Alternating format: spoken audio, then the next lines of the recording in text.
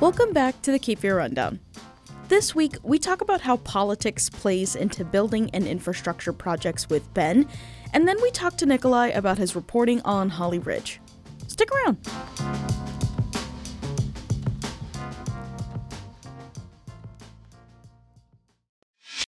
The North Carolina Department of Transportation says that they use a nonpartisan rubric to determine which projects around the state get to go first and how much money they get. But if it's really that way, then why is Wilmington and surrounding counties going to suffer traffic pandemonium for the next 6 months? The Cape Fear Memorial Bridge project has been in talks for a long time before repairs were agreed upon. Ben joins us now to talk about some context and what we plan on looking into next year. Welcome back to the Cape Fear Rundown. I'm here with Ben Schuckman. Hi, Cami. Our new morning edition host for the next few days. That's true. That's true. Are you okay? I wouldn't say I'm a shell of a man. You're just sleepy. I'm a little sleepy. Okay. Well, all right. Kudos to Ken Campbell, who does this on the regular. Yes. So we're going to be talking about the Cape Fear Memorial Bridge today. Yeah. Which, by the way, building is supposed to start January 28th. Just want to get that out of the way so people don't think it's the first week. Yeah. So January 11th, they're going to start doing some construction. And it'll be overnight from 7 p.m. to 5 a.m. And you'll still be able to go both ways on the bridge. Mm-hmm. But starting right now, this is the timeline. This is subject to change. But right now, we're looking at January 28th. Both lanes heading into Wilmington will be closed. So you can still travel from Wilmington into Brunswick County, headed towards Belleville and Leland. But you will not be able to take the Cape Fear Memorial Bridge from Brunswick County across the Cape Fear River into Wilmington for several months. Get out of here. Get out of here. Okay, so I want to give a quick backstory here. And this is what we're going to be looking at next month. So we all know through some reporting that you and Kelly Knoyer did about the city kind of found out about this in the middle of November. There was some scrambling. I'm not trying to be mean, but it really did look like scrambling to figure out what they were going to do, because it seems like the Division 3 engineers at the North Carolina Department of Transportation kind of just now figured out that the Cape Fear Memorial Bridge can't be converted into a 2-lane bridge that goes in both directions. Yes. So in the emails that Kelly found in the terminal and sent on over, a representative with Novant was basically asking, hey, we're just wondering though, is there any reason why traffic on the bridge is not going to be one lane, but both directions? Right, and Novant would care because they have to send ambulances. Yes, and they also have many employees. Yeah. So the Division 3 engineers basically said, well, we wanted it to be like that, but then we realized with safety concerns, that's just not going to work. And safety concerns basically means like 18-wheelers flapping into cars. Yes, exactly. Slapping them off the bridge. So that would be bad. Yes. So that's why we're facing the current traffic apocalypse that we're facing. But the bigger picture around this is that the Cape Fear Memorial Bridge is like 50 plus years old. It is not ready to fall into the river, but it is getting to the end of its functional lifespan, which means repairs are more and more intensive every year, more and more expensive every year. Mm-hmm. This is a pretty serious round of repairs where they're really like replacing a lot of actual metal and components on the bridge. And the question is, like, how has this been allowed to go on for so long? As in the lack of this large repair. Yeah, I mean, it seems like we've had many people email us and call in and say it feels like this has been kicked down the road for a long time. Now, this is the Department of Transportation. This is NCDOT's job. They own and operate the bridge. Okay. So this is a them problem. It's yes, but it's also been suggested that local leaders have some sway. Not just like our state reps, like State Senator Michael Lee, who's sat on various committees involved with transportation and funding transportation, but also, mayors and county commissioners, they have a bully pulpit. They can put pressure on people publicly and say, Governor Perdue, Governor McCrory, Governor Cooper, this needs to get done. Our bridge is old. And you're putting people at risk. You're putting the economy at risk. You're putting people's just sanity at risk. So, one of the things I remember learning when you and I were talking about the context of this, the conversation about the Cape Fear Memorial Bridge has been a thing for a long time. It's been a thing for a long time. There's a bunch of different factors. One is that it's been suggested that it's pretty much the Coast Guard that is driving the need for the bridge to be so tall. The current Cape Fear Memorial Bridge, if you've ever seen it, that middle section actually lifts up. So the two towers actually like pull the middle section of the bridge up. What is that kind of bridge called again? It's not a drawbridge. I guess it's a lift bridge. Okay, so it does move. Yeah, and I've heard apocryphally that right when the bridge first opened, someone had just committed a bank robbery and was headed to Brunswick County and didn't realize that this was happening and drove straight into the Cape Fear Memorial River. So there's like an old-timey car down there with some loot in the trunk, allegedly. And the traffic needs of our region are serious enough that there has been discussion of another bridge. So if you're playing along at home, we've got the Isabel Holmes Bridge. Yes. Which goes right from the north side of downtown Wilmington, just north of the Live Oak Amphitheater. We've got the Cape Fear Memorial Bridge, which is sort of the iconic postcard bridge of Wilmington. This old-timey green, metallic-looking bridge. If you go much further north, there's the I-140 bridge near the Pender County, New Hanover County line. Oh, okay, yes. And so if you take I-40 about 6 miles north of Wilmington and make a left and head west on I-40, it'll take you to Navassa and that sort of northern part of Brunswick County. So there's another bridge up there. So there are currently 3 bridges in New Hanover County. There's been discussion of a 4th and a 5th bridge. The 4th bridge has been suggested several times. I think the first time it was called the Cape Fear Skyway. This bridge has been brought up and killed and brought up and killed. The most recent round happened before the pandemic, and there was a lot of pushback actually on the Brunswick County side about where this bridge was going to land and where like all the connecting ramps was going to cut through. Yeah. At one point, there was some pushback from the Wilmington side because just based on the financial models, it looked like the cheapest way, and the government likes to build things, you build the best thing you can for the least money. Yes. It looked like just the financial calculus was going to push this new bridge through downtown Wilmington, through historic districts in the south side of Wilmington. So there was a lot of pushback against that. Basically, no one was happy. There's nowhere you can put that bridge that's going to make everyone happy for a low amount of money. And the difference is here, we're talking about like the difference between like $250,000 and $750 million. So $250 million or $750 million. So because the further down the Cape Fear River you put the bridge, the wider the river is. Oh, and the more bridge you have to build. So there's been a couple attempts to build a 4th bridge, and this has almost always been suggested as a toll bridge because it is a new bridge. And so one of the things that's part of this conversation is that if you build new bridges or new roadways, they're allowed to be tolled. But it's generally understood that if you replace a roadway or improve a roadway or replace a bridge, that's not supposed to be tolled if the original bridge wasn't tolled. Okay. So put a pin in that because we're going to get back to the toll issue. I was going to say. Okay, but there's also a 5th bridge out there floating around, and that is because of what's called rail realignment, which would, instead of CSX trains coming down towards southeastern North Carolina, coming across the Cape Fear River north of Wilmington, making a big sort of sideways horseshoe loop around the city of Wilmington, causing traffic delays, and going to the port of Wilmington, this would bring it down the Brunswick County side of the river and then cut over just north of the port. Oh, I see. But so it's like an L shape? Yes, but this would also have to be a very tall bridge because the Coast Guard would need to go under it. And it would just be for rail. There's not currently really, that I've seen, any serious plans to combine a rail realignment bridge with another bridge over the Cape Fear River, either a replacement for the Cape Fear Memorial or that 4th Cape Fear Skyway Bridge. Okay. I've seen 1 or 2 suggestions, but the cost is obviously a lot higher. Okay, so these are all the bridges that we've talked about.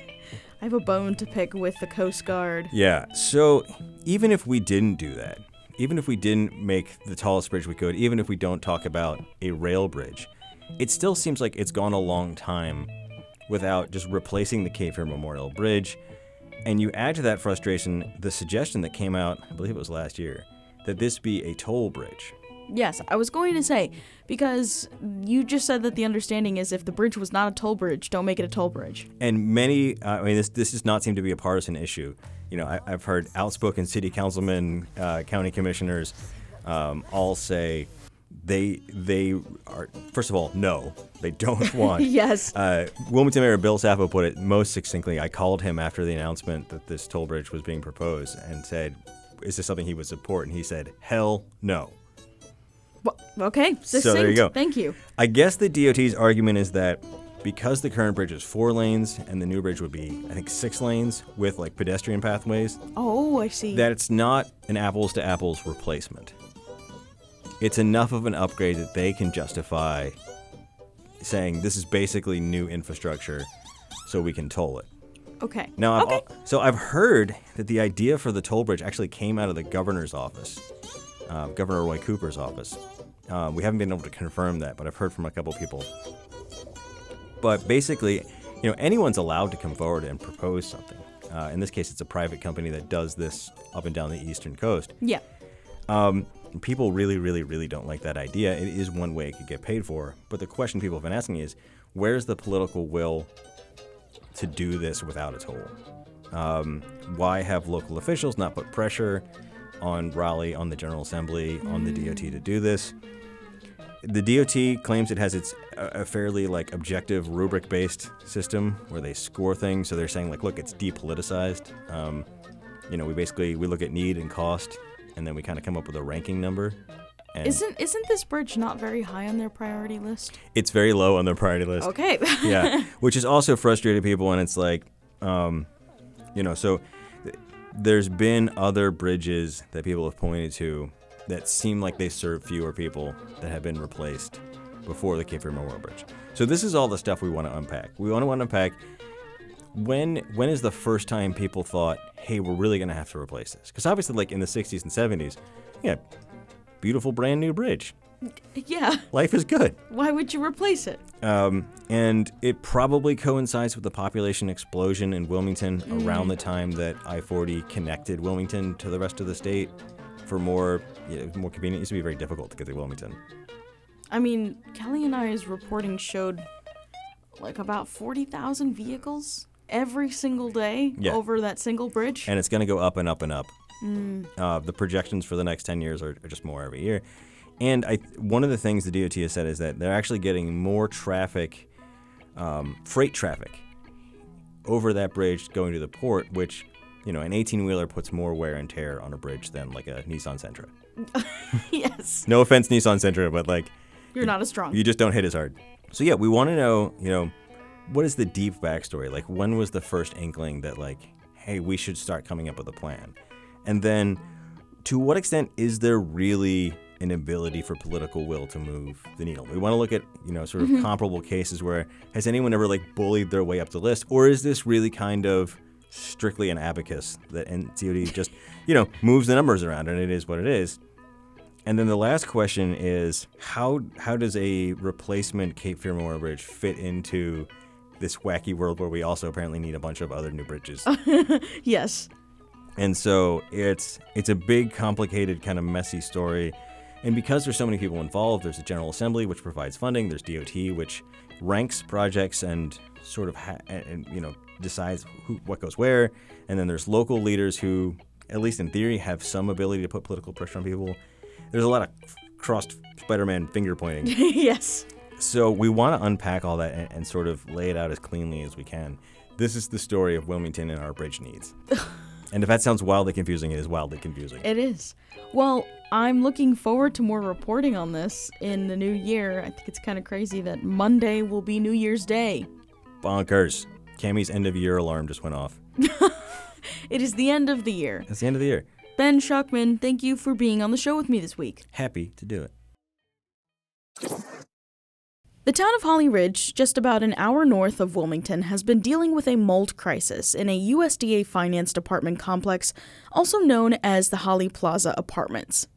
My colleague, Nikolai, broke this story and has been covering the saga since October. He joins us now to give us some inside baseball on how he did it and what it was like. Welcome back to the Cape Fear Rundown. I'm here with Nikolai Mather, the elusive Nikolai. Oh my god, I forgot about that. What's up? I'm Hi, in my Nikolai. corporeal form now. You are, and you're also finally on the show. Yeah. Again. Yeah. Okay, so we're here because I want to talk to you about your latest reporting on Holly Ridge. Yes. There you I was waiting for you to say something. Yeah. Okay. So first, can you tell us how you actually came about this story? Yeah, so it was basically Sandy Ippolito, who is a mother of two who lives in Holly Plaza Apartments, reached out to both me and Ben through Facebook and email. I want to say like mid-October or something like that. Mm-hmm. And she specifically Facebook messaged Ben. He got back to her right away, asked me to go out the next day to cover a town meeting in Holly Ridge. Oh, so there was a meeting the day right after. Right after, yeah. It was very surreal in a lot of ways, mostly because it was an early morning meeting. It was at 7:45. Oh my God. I can't do journalism at that hour. How far away is Holly Ridge? Holly Ridge is an hour from here. So, and that's Jacksonville area? Jacksonville area. It's about 30 minutes south of Jacksonville, but it's right next to Surf City. Okay. It was surreal for that reason, but also because I've broken a couple stories like this before. It's part of covering rural affairs. Typically there's just not enough reporters to go round in these places. But I was really shocked to see that I was the only reporter there. I remember this one lady coming up to me who was with the town and was like, "Excuse me, what are you here for?" As I was setting up my recorder. Oh gosh. And I was like, "I'm a reporter." And she was like, "We don't usually get reporters here. I don't know the protocols." Oh. Yeah, I was and that's been my experience with Holly Plaza too. WECT has done great coverage. Jacksonville Daily News has also done some coverage. But most of the time at these town meetings, I am the only reporter. Would you consider Holly Ridge to be a small town? I would say so. It's only about 5,000 people. Oh, okay. Mm-hmm. Okay. So, just to quickly refresh our listeners, the issue in Holly Ridge was about the Holly Plaza apartments. There was mold in them. Yes. Correct. Okay. So, did Ben Kelly's reporting on our WHA mold crisis here in New Hanover County kind of guide you or help you out in any way? I would say yes and no. When I was talking to the tenants of Holly Plaza, a lot of them were telling me, in the course of my, personal research on mold, I went and found this other article on WHQR about WHA. What happened there? How are the tenants doing now? Did they get any assistance from the federal government? And Ben and Kelly, as always, have been, huge resources in all of my reporting. They've done a lot of work helping me get connected with different federal agencies. They've done a lot of help, with just understanding mold, understanding how fraught it is, as a scientific subject, But at the same time, WHA was mostly, from my understanding, kind of a local thing. They Yes. relied on help from state agencies, local agencies, that sort of thing. The federal government is very, very involved in Holly Ridge right now. I've been keeping up lines of communication with HUD, with USDA, with congressional reps. It's cuckoo bananas. Okay. We'll get to that toward the end of our...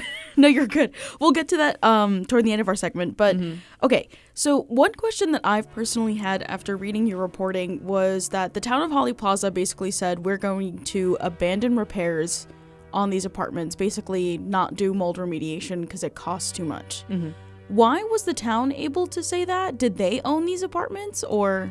So that's short answer, yes. Okay. The town does own these apartments, but it took out a loan from the USDA to finance them. That loan is valued now at about $700,000. Okay. Yeah, and that's an interesting point that you bring up too, because one thing that I haven't really been able to cover, which I've wanted to, but I've been flying at the seat of my pants, is the valuation of the property. During the meeting on November 21st, when they announced that they would be abandoning repairs, they said that the cost of repairs would would exceed the price on the property. Okay. They quoted repairing the HVAC units as something like $864,000, and then but then what they did is they compared that to the tax value of the property, which is about, I want to say $980,000. Around just shy of $1 million, which I don't know, is a strange figure to quote, I think. I've talked to a lot of people who have said, like, why didn't they hire an appraiser? Like, that doesn't seem like the correct value. So they didn't hire an appraiser? I have not heard any information suggesting that, no. Okay. I've talked to the town a little bit about that, and I was like, why did you give the tax value? And they're like, that's the figure that was available. But if they hired an appraiser, then that would have gotten them a much higher value. Yeah. Therefore, you see what I mean? But also, like I said, it's a really complicated situation. It's just a million different agencies, a million different people and officials throwing facts at you that are all conflicting with one another. So you mentioned something about housing vouchers, the federal government. So can you just quickly explain to our listeners what these housing vouchers that the tenants were given? In my opinion, they're a godsend. But I would also say, so they're available to a very, very small niche of people. Number one, it has to be tenants who are at a USDA financed property. Okay. Number two, for one reason or another, that loan needs to be like having some issues. Like, for example, if your property is foreclosed on and your housing is kind of put in jeopardy because of that, you're eligible for these vouchers. Okay. Number three is you have to meet income eligibility, which means, like, in this instance, I think you have to make, you have to make 80% or less than the median area income. So once you meet those requirements, you're able to use these vouchers, which are awesome. They allow you to live at basically any privately owned apartment in the United States. Wow. Provided that it's like lower than market value. Yeah. Like I think like in Holly Ridge, it's like $1,400 for a 1-bedroom apartment. Okay. So they pay like quite a bit, like a good chunk of money to cover rent for these tenants, and it allows these tenants to pay the same amount of rent that they are initially paying at Holly Plaza. So there's not really any major change in how much they have to contribute towards rent. There might still be some issues with obviously moving expenses and the like, but it does allow them to live comfortably. Was there any indication previous to your reporting that the federal government or these federal agencies were going to get involved? I guess basically what I'm asking is, were tenants given these vouchers because of reporting that was on the issue?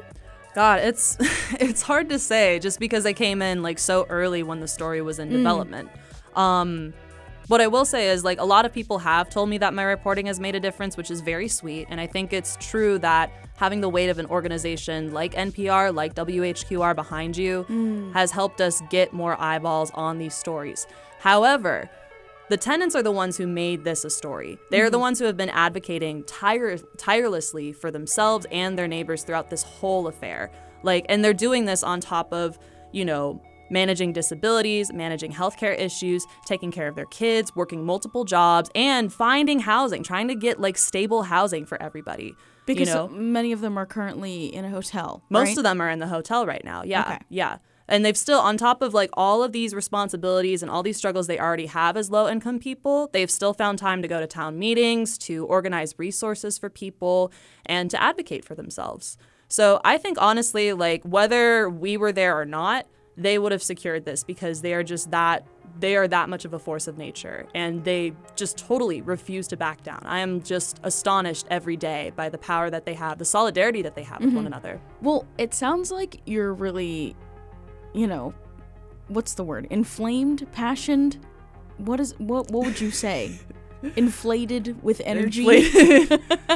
Energized, maybe. I mean, it sounds like you're super, invested and interested in this issue. What was it like reporting this story?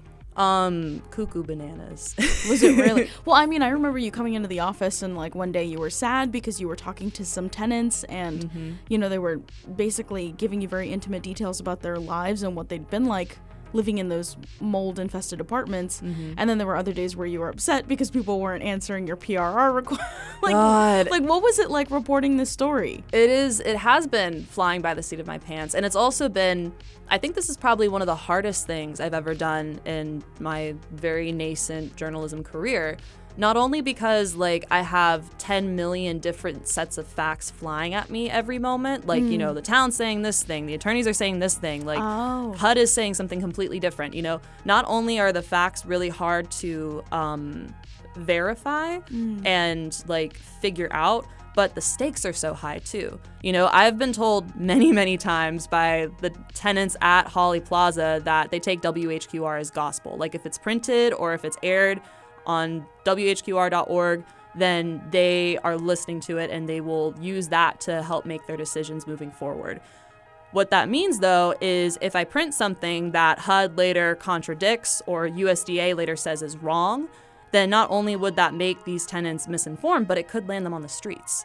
So it's very, very high stakes, and I take this work really, really seriously. But again, I'm the only one covering this, so it's really hard to like get info from secondary sources or like talk to other reporters about this. Like it's literally basically just me going around being like, what do you think? What do you say? Like, and trying to discern the facts from that pile of information. So this story actually isn't over. I saw something pop up from ECT, and you're actually working on something now. Are there any updates in this story? What's going on? The update right now is Holly Ridge the town of Holly Ridge has been covering the hotel stays for all residents since October. Okay. Since October 27th. And initially they were going to ask residents to leave the hotel on January 1st. They were going to stop covering their hotel stays, but given that the USDA voucher process could take a couple weeks up to a couple months, so the town of Holly Ridge voted to extend the hotel stay in Jacksonville by about 2 weeks, which hopefully will allow residents a little more wiggle room as they figure out their options with these housing vouchers. Typically, the application process for the vouchers, like from getting the voucher to moving into an apartment, takes anywhere from 60 to 90 days. Wow. Okay. So, and they got the news of this like just this month. So obviously, like January 1st was not going to give them enough time to get settled. Yeah. I'm doubtful that January 15th will get them enough time to get settled, but it does allow them some more time to get their bearings, especially after the holidays when a lot of agencies were closed. Yeah. I'm trying to think of other updates we have. Yeah, I mean, we should be hearing more about the lawsuit coming up in January as well. Pendergraph has to file their reply to the suit, I think like end of January is my best guess. And obviously, as more updates come out, like you'll hear it from WHQR first. Well, Nikolai, the elusive Nikolai, thank you for being on the show with me this week. Thank you for having me. I'm going to go back in my Heidi ghost hole now. Coming at you pre-recorded, I'm your host, Camille Mojica. Pontificating, that apparently is a British word. That is what I shall be doing for this segment, minus the I'm right and you're wrong thing, so kind of just talking into the ether. First, thank you for supporting WHQR and the work we do here, both as a musical station and a news station. Everyday listeners, just like you, make this whole operation possible, so thank you, really, for another great year. As a newsroom, HQR won numerous awards for our coverage of the Cape Fear region, and the work has not stopped, nor will it ever. The reporters here, myself included, are committed to being here and shedding light on gaps in the system, and holding institutions accountable no matter how big or small. This year has been jam-packed with news, not just locally, but nationally and internationally. And this always brings me back to the point of just how important journalists are. I don't mean to say that we're more special than others by any means, but this job really isn't for everyone. There's a little bit of hardness that's needed to protect your own peace of mind, on top of empathy and grace to understand the views and lives of others, and to keep your cool in public when something makes your blood boil. Journalists are still humans at the end of the day.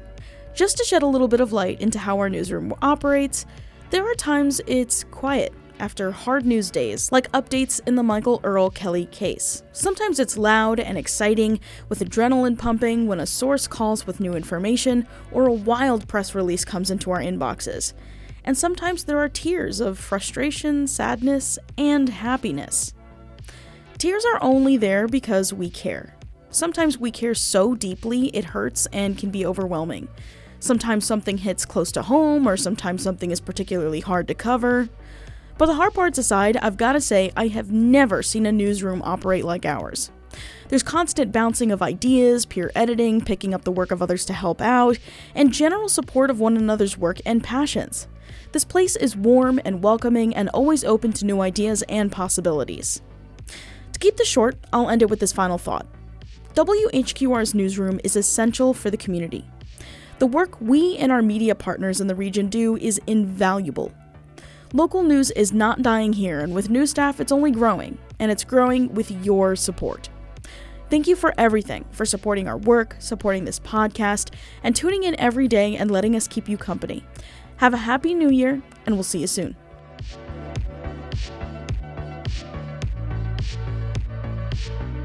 Thank you so much for listening to the Cape Fear Rundown. Check out our show notes for relevant links and titles to the music we use this week.